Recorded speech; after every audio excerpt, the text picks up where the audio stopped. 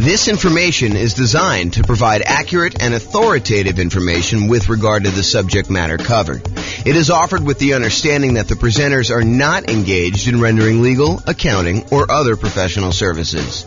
If legal advice or other expert advice is required, the services of a competent professional should be sought.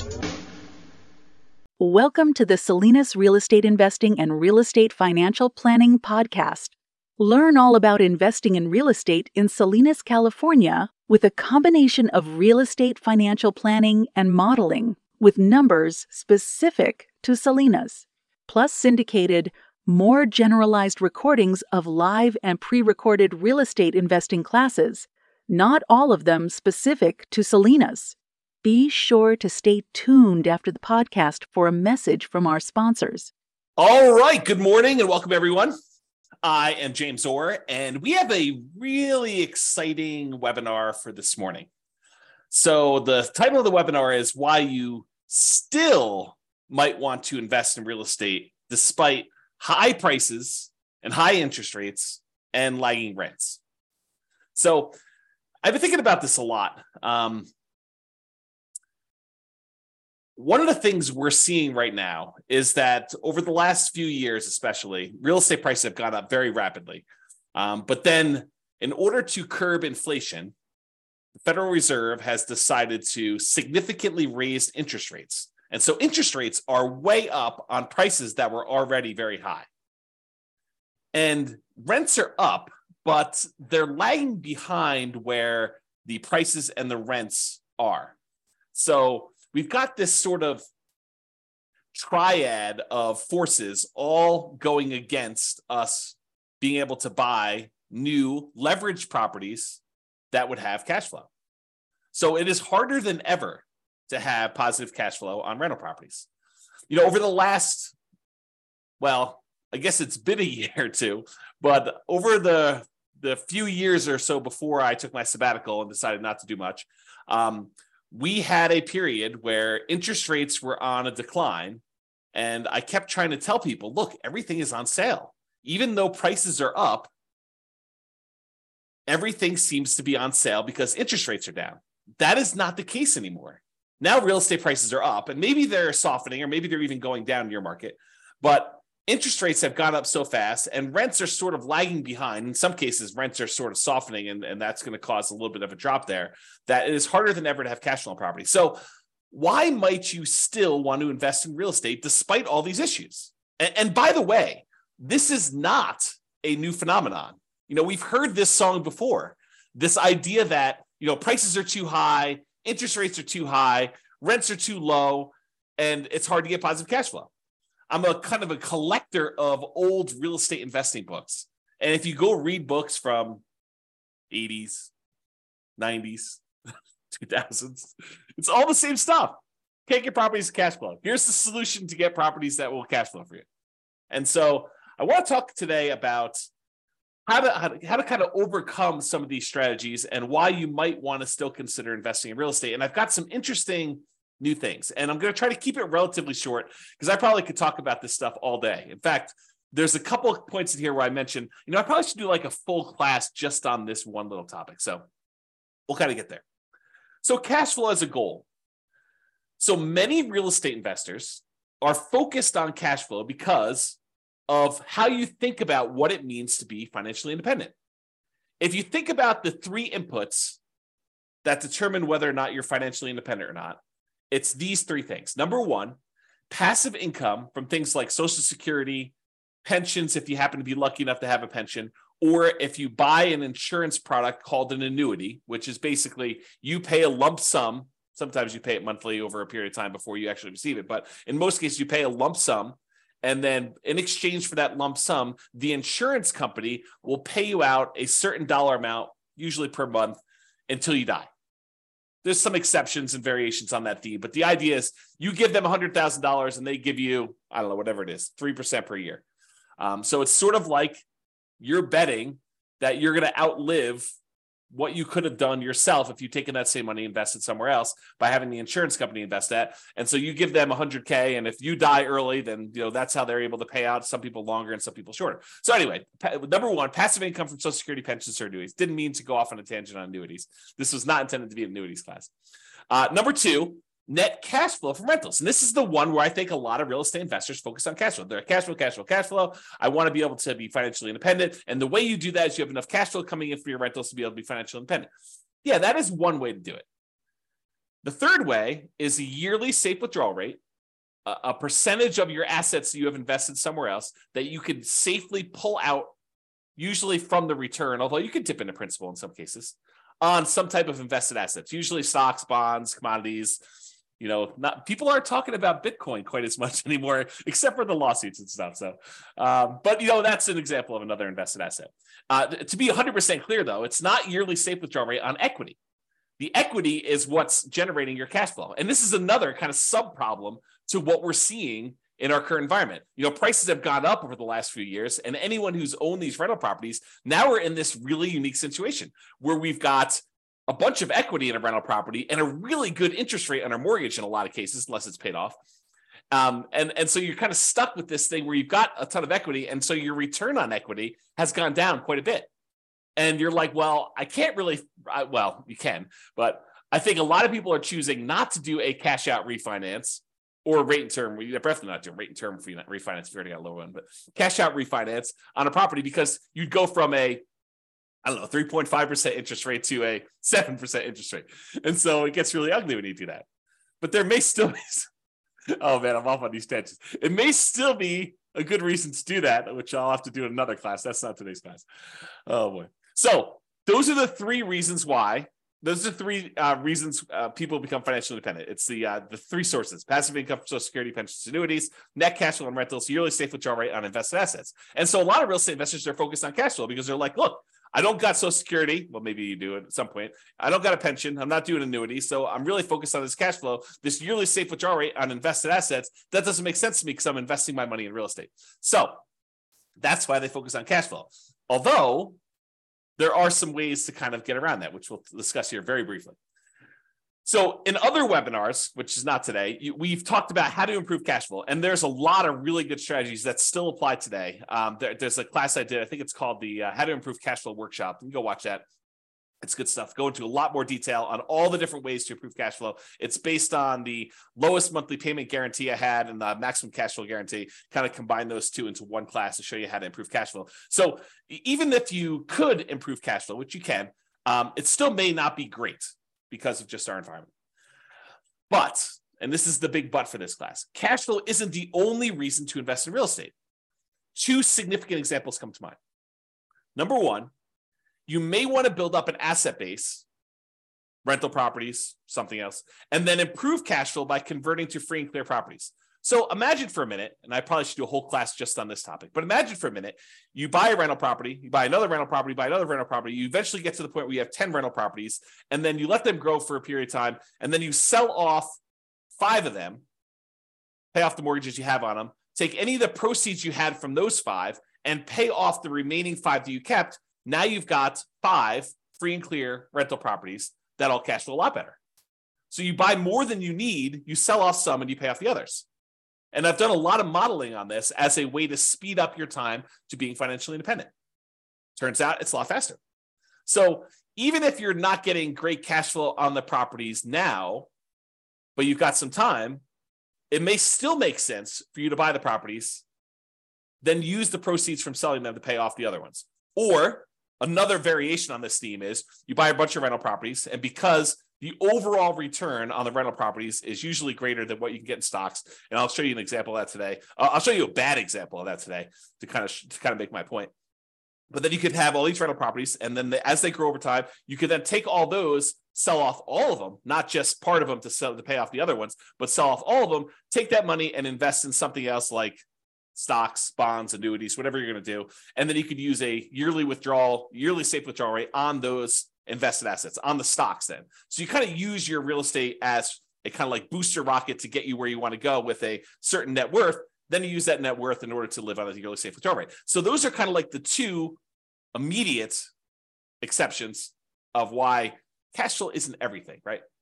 So let's discuss building up assets and why specifically the first $100,000, acquiring the first $100,000 is the hardest. And then we'll return to real estate for building up your asset base. And for those of you that stick around to the end, I got some brand new stuff that I did yesterday, which I will share with you, which is crazy.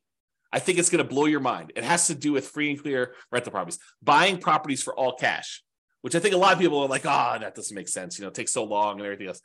Well, not so fast. Not so fast on that one. Okay.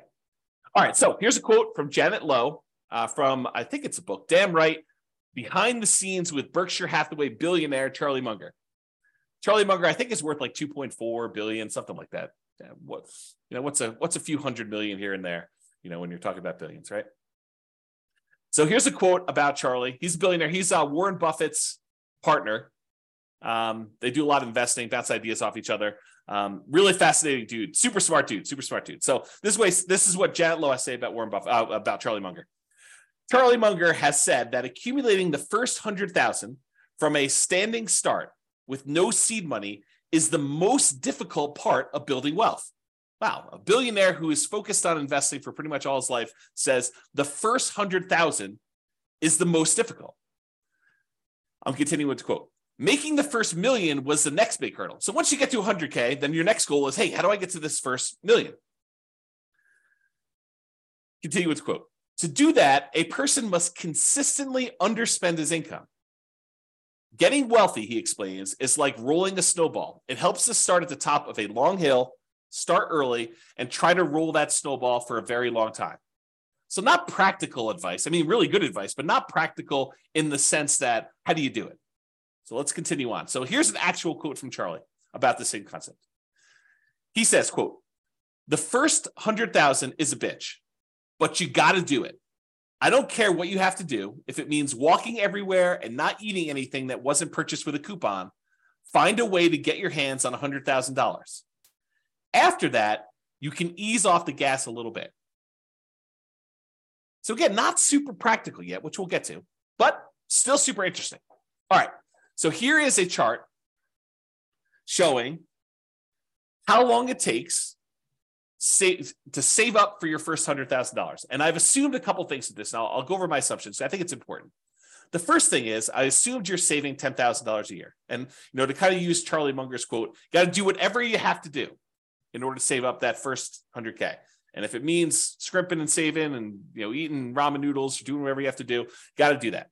So I've assumed you're saving $10,000 per year, and I've assumed you're getting 7% interest on your money. So you're investing in stocks or something like that, and you're able to get 7%, which I don't think is like incredibly difficult over a long period of time. In any given month, it's hard to hit that number, but over a long period of time, I think 7% seems really reasonable. I've also assumed that you don't save this monthly. Basically, at the end of the year, you save up 10K and you invest that.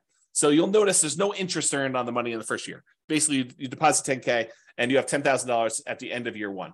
Then at the end of year two, you earn interest that's 7% on that first $10,000, and you invested another $10,000 at the end of year two. So at the end of year two, you have $20,700. $700 was interest on the first 10K, but you added another 10K. So $20,700 at the end of year two. And each year, each year your money grows until eventually, after 7.84 years, a long time, you get to $100,000. And you're thinking to yourself, incorrectly, I might add, but you're thinking to yourself, 7.84 years to get to $100,000. It's going to take me, 10 times that, 7.84 times 10, almost 80 years to get to $1 million. And I don't have 80 years. A lot of you are thinking. And secondly, $1 million is not what it used to be. And so I think I need more than $1 million. And so you've got some challenges. You're like, it's going to take me 80 years to do this. Well, maybe it won't take you 80 years. Let's take a look. Saving your first 200K. So in that last chart, we showed you the first 100K to get to this point took 7.84 years. But at this point, you've got $100,000 that you've got invested at 7%. And so part of the work is being handled by the money you already have invested. Sure, you got to keep adding the 10K, but the 10K is becoming less and less important over time. The money you have invested becomes more important. And that applies for real estate too. Once you get a rental property and it's kind of performing on its own, that continues to grow and you have to do less work to make more and more progress. Okay. So the second 100K happens in only 5.1 years. Whoa. I went from 7.84 years, almost 8 years, to about 5 years. That's a lot faster. It's 35% faster to save that second 200K. Well, that's interesting. Well, if it only takes, another, whatever it is, 9 more times for this, that's only 45 more years. That's a lot faster. It's becoming more interesting. All right, I'm going to jump ahead a little bit. We're going to go to 500K. So the first $100,000 took a little less than 8 years. The second one took a little more than 5 years. The third one takes a little bit less than 4 years, 3.78 years. The fourth $400,000 total, takes just a tiny bit more than 3 years by itself to get that last 100K. And then finally, in order to get the last 100,000 on your way to 500,000, it takes 2.5 years. So as you can see, it's getting faster and faster for each one. And you're not investing more each year. You're doing that same $10,000 each year that you do this. Okay. So when you get to your first million, after the first 500K, it's 2.14 years to get the next 100K, 1.87 to do the one from 600 to 700, 1.66 years to go from 700 to 800, a little less than a year and a half to do the 800 to 900, and that last $100,000, the 900,000 to $1 million, only takes you about 1 1/3 years, which is crazy. And if you think about it, that first $100,000, it took you 7.84 years to do it. But the last 400,000, 4 times as much, took you less time. It only took you 6.37 years to grow the last 400,000 on your way to $1 million, compared to a little bit less than 8 years to do that first 100,000. That's crazy, right? That's the challenge. So you got to do whatever you can in order to get to this first 100K. And, I don't know if I covered this explicitly in here. If I don't, I'll cover it now here. So this is the thing. If you're going to get nothing else from this webinar, you need to buy an owner-occupant property to live in. Why? Because you could buy it with USDA or VA if you're a veteran, nothing down loan. Some other lenders have 0% down loan programs, or there's 3% down conventional loan programs or 3.5% down FHA programs. But do whatever you can to save up enough money to buy just an owner-occupant property, because a highly leveraged owner-occupant property can get you to this 100K. That's all you need to do. You should do more, but if you just did that thing, it makes a huge difference in getting you there. Okay. All right. So this is what I was talking about before. Saving up your first $1 million. It takes you 25% of the total time it would have saved you to make $1 million just to earn that first $100,000. Almost 25.5% of your total time to get to $1 million is the first 100,000. It takes you about 74.5% of the time, or about 3/4 of the time, to earn the next 900,000.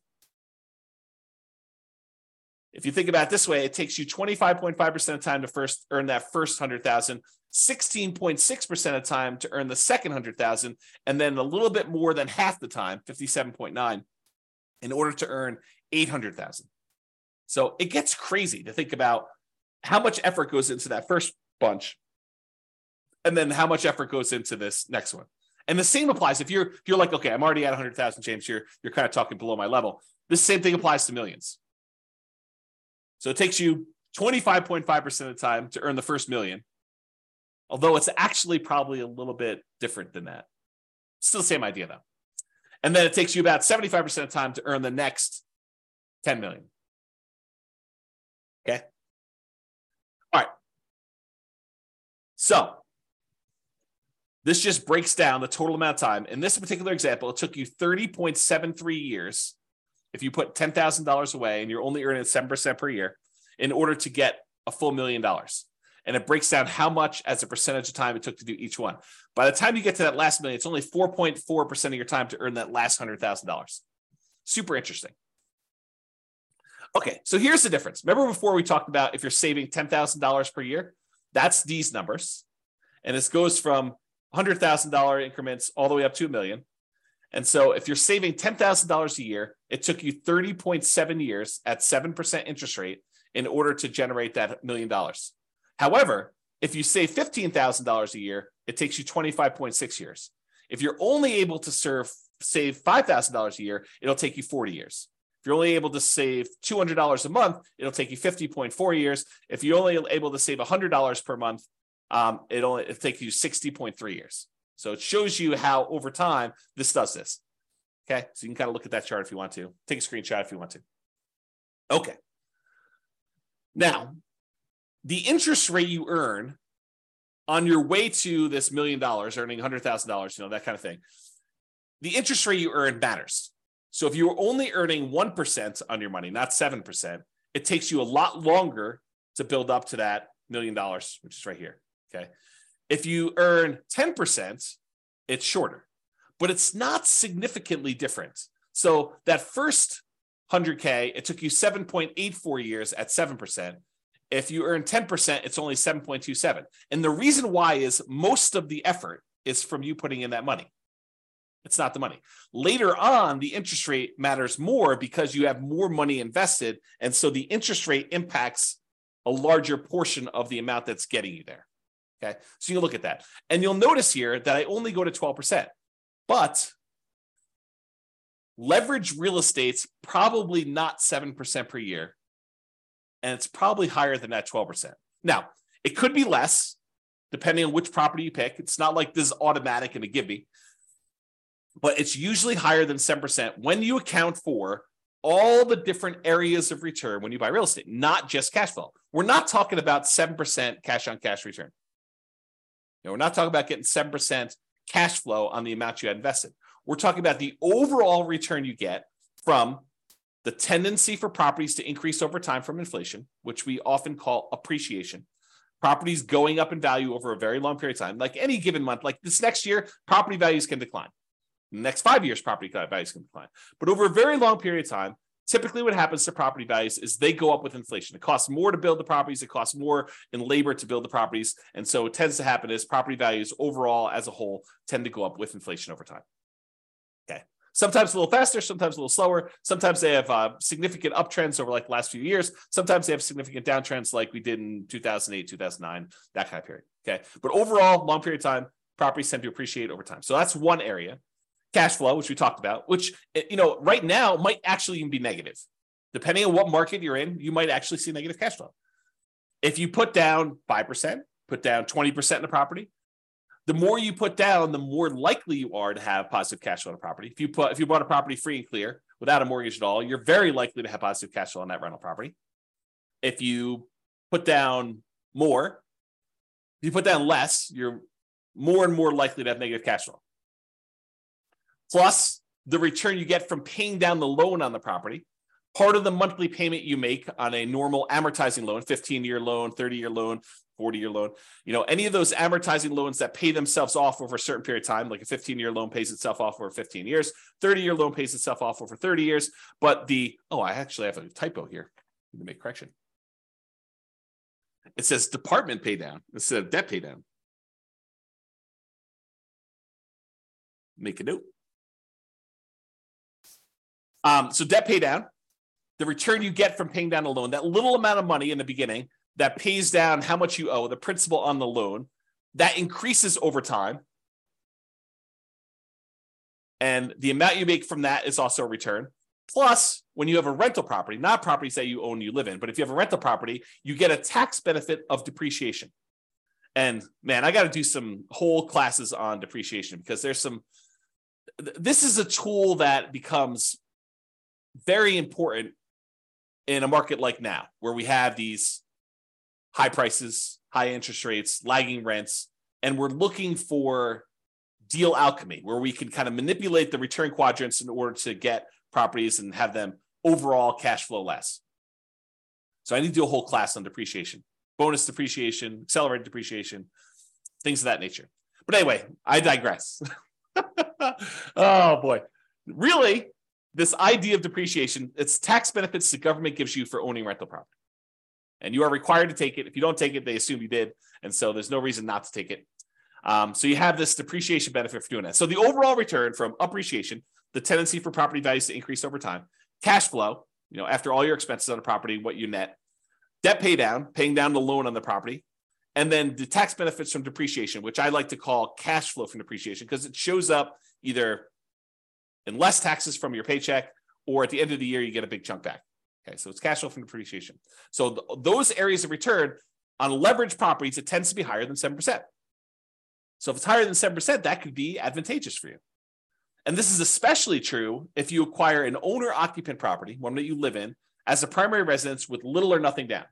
So you go buy a property with a USDA or VA loan, you get nothing down on that, or you put a 3% down on a conventional loan, or 3.5% down on an FHA loan, or 5% down on a conventional loan, and you're able to buy a property that is highly leveraged. The returns from appreciation, debt pay down, depreciation, if you convert it to a rental after a period of time, those are all usually really, really good. The cash flow may be ugly because you got very little into the deal. And so you're looking at the overall return. And if you convert that property after living there for a year or two or whatever it is, and you convert that property to a rental property, what we normally call the nomad real estate investing strategy. You buy a property with little or nothing down, you live there for at least a year, and you convert it to a rental. If you kind of do that strategy, that can be very effective. Even in today's market, even with really, really negative cash flow. Because you got to look at, what's my alternative? I did a class once, it was called, Is Nomad Dead? We had seen this big run up in prices, and everyone thought, there are no deals. I can't get the deals I was getting, 4 years ago, and how bad the real estate market was and everything. I was like, okay, let's do a whole class and see if Nomad is dead. And so I did a whole bunch of analysis, and I'll give you the 30-second version of this 2-hour class, because there's a lot of detail in the class, but here's the 30-second version. You calculate out whatever the return it is that you can get on the property that's sitting right in front of you. You find the best deal that you can in the marketplace right now. What's the best I could do? And you look at the return that you would get on that particular property. And you say, okay, it's whatever it is, 22%. Okay, it's 22% per year. What else can you invest in where you get 22%? That's the whole thing of the class. If you can go find something where you can get better than 22%, then go do that. If you can't, then real estate looks like a better option at this point. And that may change over time, right? 3 years from now, maybe I think I'm just investing in whatever, the new version of whatever the flavor of the week is, the new Dogecoin or Bitcoin or whatever the new thing is that people are looking at, NFTs. I saw this article. There's a company that is now buying your now lower valued NFTs so that you can take the tax write-off, so that you could do losses on your taxes, right? It's kind of a new industry that's popped up. So anyway, I digress here. The point is this idea that you look at an investment and you see the return that you can get on it, and you decide, is this for me? Yes or no? Right now it is, or right now it isn't. And you can go do that. And I'm going to give you the little bonus at the end is, if you're distressed, if you're all worked up, you're all anxious, you feel that tightness in your chest because you're thinking to yourself, the market, the interest rates are high, prices are high, rents are, where they are, they're a little lagging behind. This is where all that is. And you're thinking to yourself, I've missed the boat. I got to get another property. I got to be all constantly leveraged and constantly up there. I'm going to show you at least one slide. I need to do probably a whole class on this, maybe several, but I'm going to show you that breathe, relax. Even if you have to save up your money for another year or two and wait, it's not the end of the world. Chill out.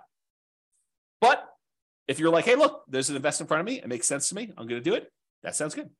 And you still might want to do that because of what I'm about to show you. Okay. So this is what I would consider a particularly bad property, right? It's I'll jump right to the bad spot. It's negative $8,000 a year in cash flow. Now you are buying it with 5% down, so you got very little money in the deal, but it's ugly. I mean, who wants to put out, whatever it is, almost $700 a month in negative cash flow? But as an aside, if you were going to save $10,000 a year in order to get that first 100K and kind of build on that, if saving that is really paying negative cash flow to kind of invest over time in order to own this rental property, that's not the end of the world either. If you think about it this way, I'll kind of go off on a tangent on this. If you had put enough down, this thing would have positive cash flow. But you chose to put a little down, and now you're choosing to take some money each month and paying the negative cash flow. Really, you're just paying the mortgage payment. You're not getting enough in to do it, so you have to supplement it. But you're paying that negative cash flow over time. It's sort of like you're able to make an investment in this rental property over time. You are investing a little bit of money each month in the form of negative cash flow as additional down payment that you didn't make elsewhere. Right? I mean, isn't that what you're doing? You could have put more down if you had, whatever this property is. I don't even know, $500,000. You could have put $500,000 down. It would have had positive cash flow from day one. Could have put probably $250,000 down, had 50% mortgage on the property, and it probably would have positive cash flow. You chose, in this case, to put 5% down, and so you have negative cash flow. So instead of putting, $250,000 down, you put down $25,000, and now you're saying, I put down $25,000, and I'll pay in $8,000 per year in order to acquire this property that overall makes me, in this case, $4,286 net. So $8,000 from appreciation and change, almost $3,000 in debt pay down, and about $1,200 in tax benefits. So overall, it brings in, almost $4,300. Okay, so that's the dollars now. So this property does that. Now, if we look at how much you invested and the return you got in that investment, the appreciation is a 50% return on your initial down payment. So from appreciation, for the property value going up, in value, you're getting a 50% return on that. Your cash flow is negative, a lot, almost negative 50%. In fact, they almost offset, right? So the amount of money you're making for appreciation is offset by the amount of cash flow you're getting on this property. In this particular example, with putting very little down on a property that I admit is a deliberate bad choice, right? And if you're in a market where this is what you can get, this is what you can get, right? And this is what you got to decide on. The debt pay down portion of the return is 17.7%. And what's interesting about the top half of this quadrant, the appreciation of the cash flow, is those are speculative, right? We really don't know if next year the property is going to go up in value or if it's going to go down. We don't know if rents are going to improve, stay the same, or go down. So the top half is sort of a little speculative. We don't really know what's going to happen. We're speculating that the market is going to continue to do well. The bottom half of the returns, those are more certain. They're less speculative. The debt pay down portion is contractually guaranteed by you and the lender. When you get a loan, you sign an agreement with the lender that says, okay, you're going to make these regular payments for the next 30 years. And if you do that, this loan is going to be paid down by that amount. It's contractual. It's not speculative. It doesn't matter how the market does. Market could do good, market could do bad. It doesn't matter. You're getting that return. So debt pay down 17.7, and the tax benefits, unless they change tax law, which it's possible that they will, very unlikely, but possible, you're going to get 7.73%. So overall, the return you're getting when you add up that really negative cash flow portion, plus appreciation, plus debt pay down, plus tax benefits, you're getting 26.31%. On what I admit is a horrible deal. I don't want to say horrible because someone might actually buy this, right? I think this is the challenge. It is a deal I picked because it was ugly. The cash flow on it was not fun. So the question then becomes, can you go somewhere else and get better than a 26.31% return? And if you can, great. Then maybe this is why it says, I don't know what the title is, why you might still want to invest in real estate. Well, you might want to still invest in real estate because you're getting a 26.31% return, even with ugly cash flow. If you can go somewhere else and get a better return with similar risk characteristics, because you got to kind of take that into account, right? You can't go do, I'm going to go play roulette. I can get a 100% return on my money if I win at roulette. Yeah, maybe. Different risk characteristics, right? Okay. So anyway, if you can do better than 26.31, maybe you do something else. If this is the best you see, the best you've got available, then maybe you might want to still invest in real estate. Okay. So that's sort of the crux. Now, this was that years to save your next 100K. At 7%, it took 7.84 years to get that first 100K. At 25%, which this is 26.31. So at 25%, it's 5.61. So it's a lot faster. I didn't sum it up. I probably should sum it up in the future. But it just goes to show, like, by the time you get to that last 100K to get to $1 million, it's only 0.41 years at that rate versus this, I don't know, 1.24. And honestly, This is the problem we're seeing with other people right now in our marketplace. They've been building up their equity, right? The property values have been going up. They've been paying down their loan. They got really nice low interest rates, which the loan pays down a little faster when you do that. Your return on your debt pay down return is a little higher early on. So you're actually building up equity really fast. And so your return on the amount you have invested in the deal actually goes down. So the overall return we see as we own rental properties longer and longer and longer actually goes down until eventually when you pay off the property and you get rid of your depreciation benefit, eventually it approaches cap rate plus your unleveraged appreciation rate. If your property's going up 3% a year, which is what I use for the appreciation rate assumption, by the way. Some people are like, James, you get 50% return from appreciation.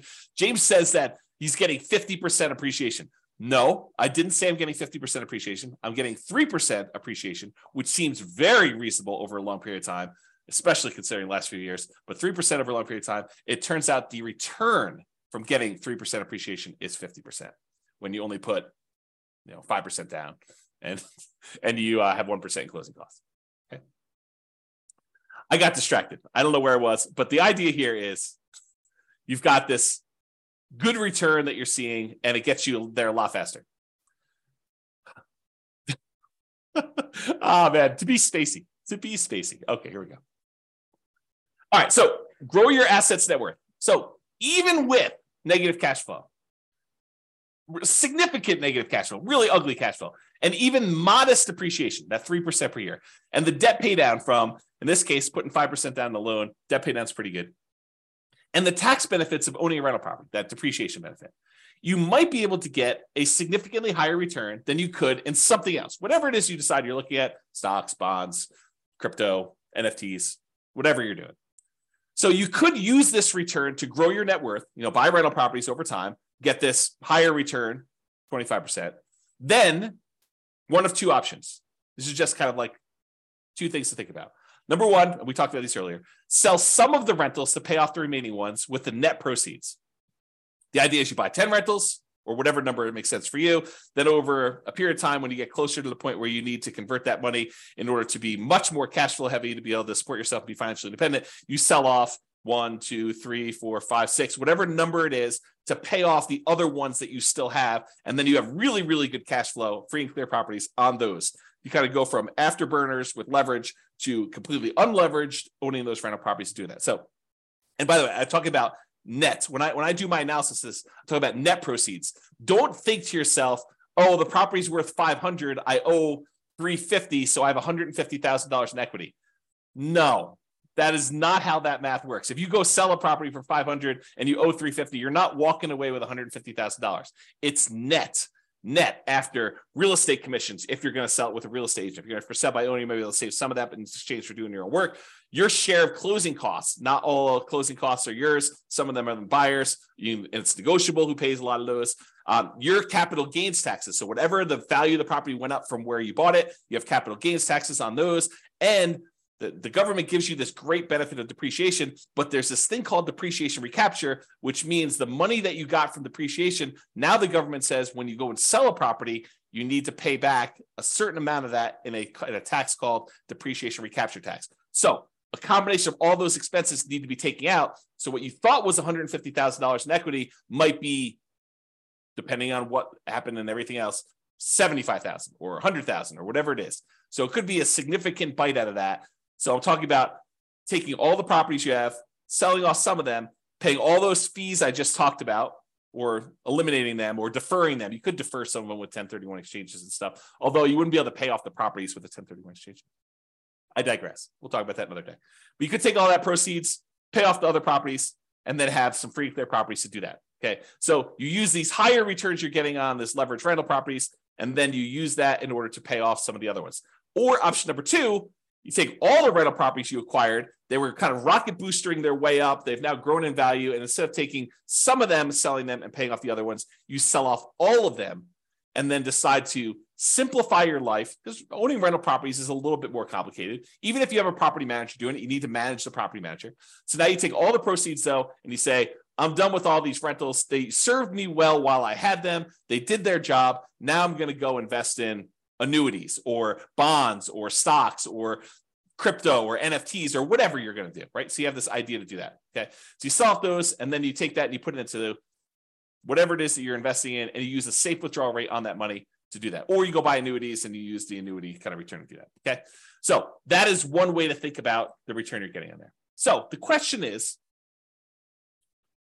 should you invest in real estate or stocks? And what I did, it's got to give you some background here. I went and I modeled this question. Should you invest in real estate or should you invest in stocks in over 300 US cities with their current real estate prices and their current rents and the current mortgage interest rates.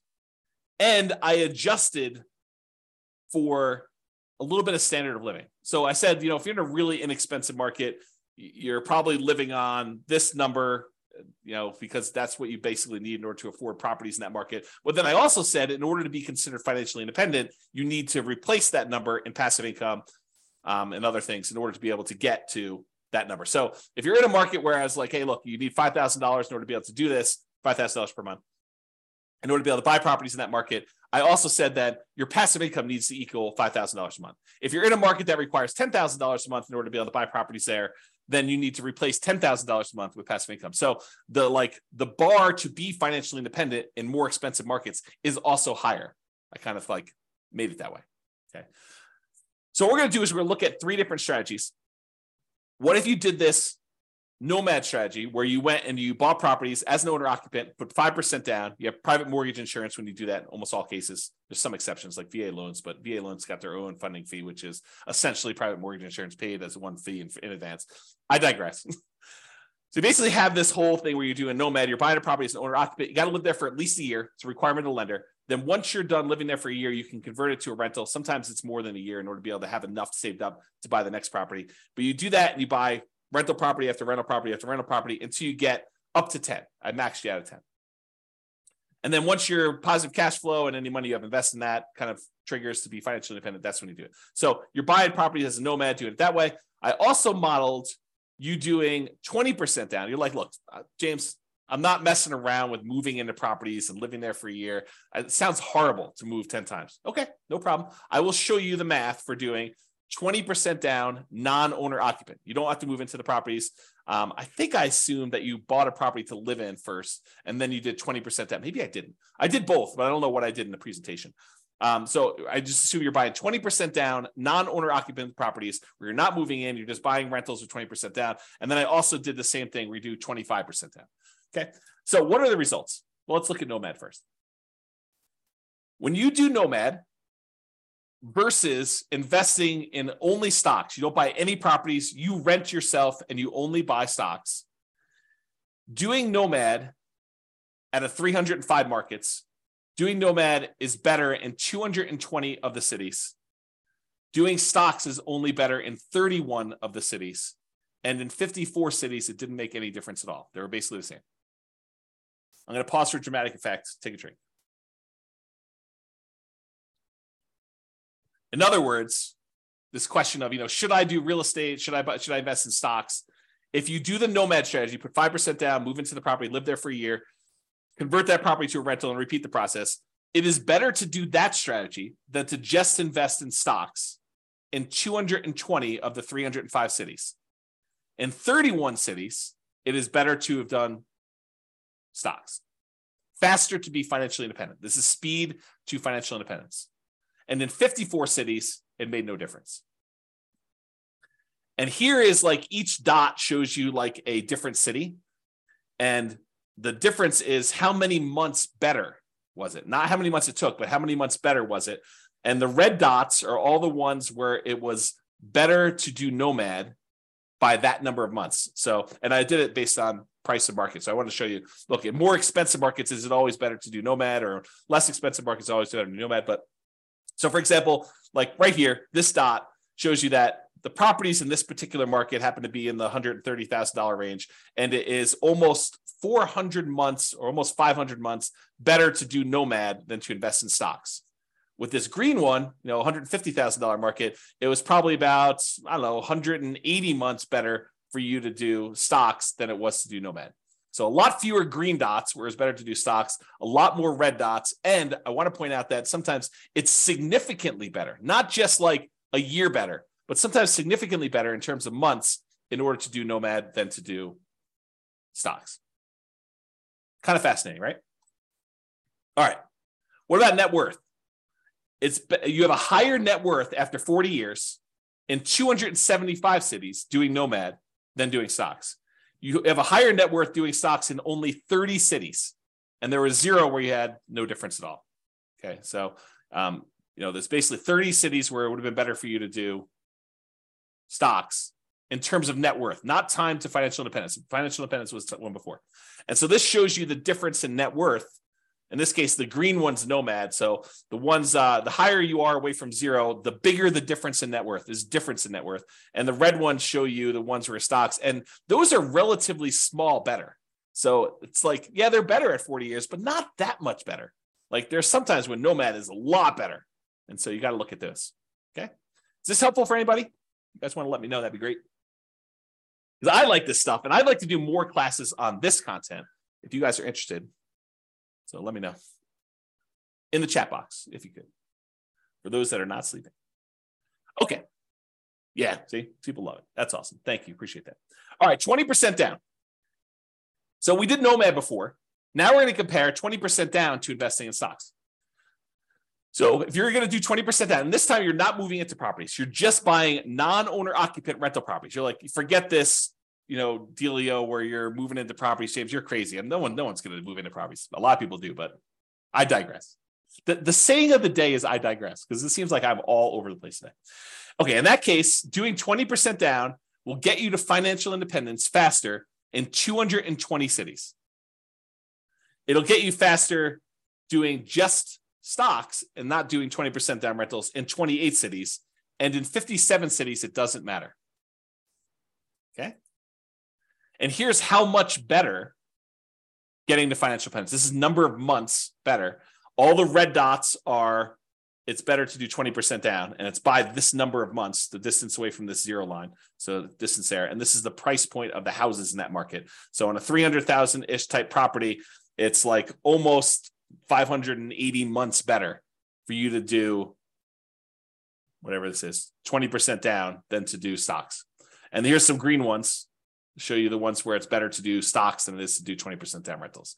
So the overwhelming majority of the time it does this. And and this sort of reminds me, you hear people speak with authority, different real estate forums, online, at real estate investor clubs, wherever you talk to real estate investors. You hear them speak with authority. You always need to do this. It's always better to do rental properties. It's always better to do stocks. It's always better to do whatever. It's much more nuanced than you think, right? I'm showing you that. I'm showing you the data. And could my assumptions be wrong? Absolutely. No doubt. I am not infallible. I do my best to try to make sure my data is accurate. And you can drill down and look at any city, right? Like I've had, in order to be able to show you this chart, I had to do the analysis for 305 cities. Now, this is just me aggregating all the individual analysis and showing you what's going on.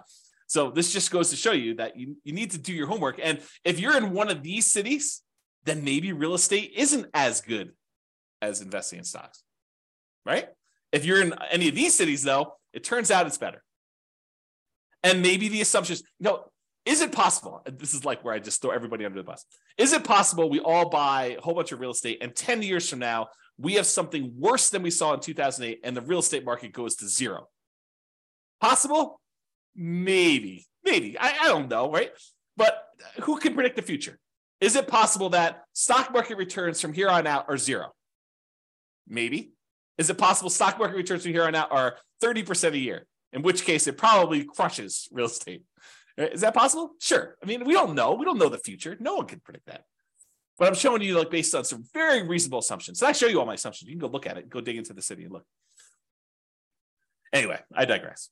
That is the saying of the day. So a lot faster for doing 20% down in a lot of cities, a little slower in others. Higher net worth. You have a higher net worth putting 20% down in 275 cities. You have a higher net worth investing only in stocks in 30 cities, higher than investing 20%. Okay, so 275 to 30. And then here's the net worth difference. Again, there's a lot sometimes with a very significant big difference, a lot of them with little difference, but sometimes it's a really significant difference if you invest in 20% down rentals versus doing that. And one other thing I'll add, when we talked about Nomad, you had to do it in your local marketplace, right? Because you're moving into the properties, you're owner occupying. So if you happen to be in, I don't know, pick any really expensive California city, you have to do it in that marketplace because you're moving in. When you do this 20% down plan and you happen to be in a market where buying properties even with 20% down has really ugly cash flow, you can choose to pick another market. You can go pick a market that has historically better cash flow because you're not living in the properties. So you could be living in Los Angeles and decide I'm going to invest in Atlanta, right? As just an example. And I didn't model that, right? I modeled it forcing you to invest in your local market with those properties. So you maybe even these red ones, you could say, I happen to live in Los Angeles. Real estate historically has not cash flowed very well here. Maybe the overall return's better, but it hasn't cash flow here. Why don't I go pick a market that is better historically? And who knows what'll happen in the future. So you could do that. So there's even more to this. There's even more nuance flavor to this. Okay. All right, 25% down. We've I built up. You know what I'm talking about now. 25% now versus stocks. 25% down is better in 228 cities. Investing in stocks would have been better in 26 cities, and in 51 cities, it didn't matter. And this is time to financial independence. So it would have been faster to be financially independent if you put 25% down, bought non-owner occupant rentals in 228 cities. It would have been faster for you to be financially independent if you invested in stocks in 26 cities, and 51, it didn't matter. And then here's that distance, basically how much longer the difference between one and the other. And all the red ones are the 25% down. The green ones are you invest in stocks. And you can kind of look at this. And then higher net worth. You have a higher net worth investing in 25% down rentals in 277 cities. If you only invest in stocks, it was better in 28 cities and 0 with no difference. And then here's the difference in net worth. So sometimes it's really significant difference in net worth. Sometimes it's much, much lower. Okay. Last few slides. This is sort of the bonus content. Bonus content. All right. Claudia said, happy to see you again. Very good information. Awesome. Thank you. Good to see you. All right, cool. Buy rentals for cash. So I already showed you real estate is generally, there's exceptions, but generally faster, better net worth than stocks. Generally faster and also better net worth. Because we looked at both those. Speed to financial independence and also size of net worth, right? Than stocks. But here's the issue, right? As stated at the beginning of this webinar, prices are way up, interest rates are way up, rents are lagging. So one way to deal with high interest rates is to opt out. And by opt out, I mean don't use mortgages. You got really, really high, ugly mortgages, interest rates. You could say, something, I'm going to pass. I'm just not going to do mortgages. So what that would be is buying properties free and clear. Some people, and I put this in italics, believe that you need to be leveraged with mortgages. Like it's silly to invest in real estate without mortgages to get the benefits of rental properties. And your returns, appreciation, debt pay down, which debt pay down would be 0 if you didn't have mortgage on it, depreciation, those returns get amplified, as does cash flow in whichever direction you are doing, either amplify negative or amplify positive in terms of percentage. But they get amplified when you're leveraged. And so you could see their case. I'd rather earn whatever it is, 30, 40% of my money. But sometimes real estate is just a better return, even unleveraged. You get depreciation, you get unleveraged cash flow, and you get appreciation unleveraged. And the combination of what your cap rate is, which is basically your cash flow if you own a free and clear property, what your cap rate is, plus your appreciation, plus that tax benefit, is better than what you'd get investing in stocks. And in those cases, maybe it still makes sense to invest in real estate. So I probably need to do an entire class on this, but just a little bonus for you. So this is sort of the framework for which scenarios we need to run. So we need to do a scenario where you do buy an owner-occupant property to live in, and one where you say, I'm going to forego buying an owner-occupant property to live in, and I just rent myself. So you've got two different groups. And then in each one of those, you need to decide how you're going to invest, whether you're going to do the nomad strategy and keep buying owner-occupant properties and converting them to rentals, or if you're going to do, which I guess doesn't apply if you're renting, but that's the exception. You're going to do nomad, you're kind of do that. Or if you're going to buy an owner-occupant property or not buy an owner-occupant property and buy 20% down rentals for the rest of the time, or 25% down rentals for the rest of the time, or pay all cash and not get any mortgages at all and just buy investment properties without mortgages at all. Okay. So those are sort of like the options, right? You either buy an owner-occupant or you rent. And then whether you're going to do nomad or 20% down to acquire the rentals or 25% down, or you're going to pay all cash. So that's sort of the framework. I'm not covering all of these in this class. Okay. I did I think a couple slides. Oops. Okay. So what I'm going to talk about now is I'm just going to do this is much less detail than I did in the previous ones. And I probably need to do like full classes on this. So here it is though. Nomad versus owner-occupant, so buy an owner-occupant property, then do 9 all-cash rentals. So we're either going to buy an owner-occupant property, live there for a year, convert it to a rental, repeat that process until we get up to 10 rentals, or completely alternative, we're going to say we're going to buy an owner-occupant property 5% down, then we're going to save up our money until we have enough to buy a property free and clear without a mortgage at all. And once we get that property, then we're going to save up and buy another property, but the property we bought has really good cash flow because we don't have a mortgage on it, okay? So in the baseline nomad model, where we just did nomad, 70 of them in 70 of the cities never quite achieved financial independence. They may have been really close. They may have been at like 90% of the way there to do it, but they never achieved financial independence in 60 years. So I set the timer. I said, look, we're going to model this for 60 years in the future. So it's possible 61 years they actually achieve financial independence. I didn't go out past 60, so I don't know. But at the point where that happened, 70 of these cities did not quite achieve financial independence. They may have been really close. They may have been really far away. We'd have to go look at that individually to see that. But in that case, 70 of them did it. However, if you did that, you buy an owner-occupant property, then you go and save up and buy 9 free and clear properties without mortgages at all. Only 39 of those never achieved financial independence. So it was more effective for you to do this, buy an owner-occupant property, then save up your money and buy a free and clear rental property in 39. It was more effective to do that. Difference between 70 never achieving financial independence versus 39. So more of them achieve financial independence by doing that strategy, which I think blows people's minds. They're like, this is crazy. You're saying that more often you see people be financially independent by doing this free and clear model versus doing highly leveraged real estate? Yep, in that particular case, that's true. Okay, there were 39 where both never achieved financial independence, regardless which scenario they did. So basically the 39 where you never achieve financial independence with this all cash thing, I'm pretty sure those are the same 39 because they probably didn't achieve financial independence when you did nomad either. Okay, moving on. When you own or occupy, then you do 9 all cash rentals. On average, it achieves financial independence almost 2 years faster. What? Say that again, James. What'd you say?